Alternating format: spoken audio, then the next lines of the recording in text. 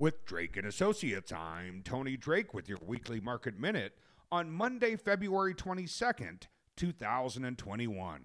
Rising bond yields dampened investors' enthusiasm for high multiple growth companies last week, sending market averages mostly lower in a holiday-shortened week of trading.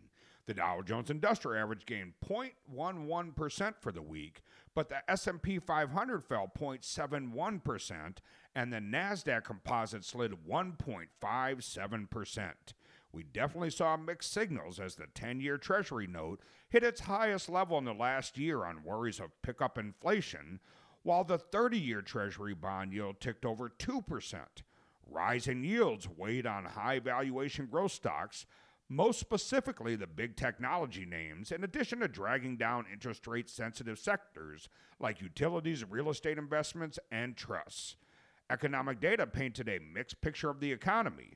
Jobless claims reflected a still struggling labor market, while a strong retail sales number and above consensus PPI, that's Producer Price Index, reflected strong consumer spending and built on inflationary pressures. Stocks were flat as the week came to a close as traders wrestled with the cross-currents of positive economic data and a further rise in yields. We also saw growing inflation worries.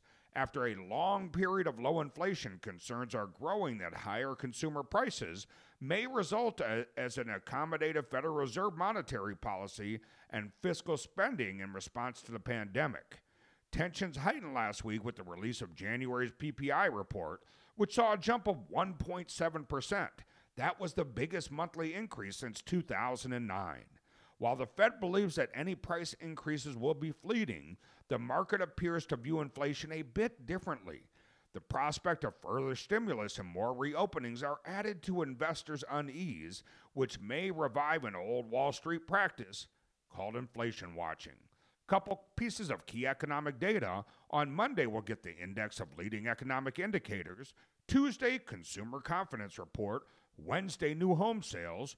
Thursday, we'll get the weekly jobless claims and durable good orders and gross domestic product, followed by consumer sentiment on Friday. With Drake & Associates, I'm Tony Drake, Certified Financial Planner.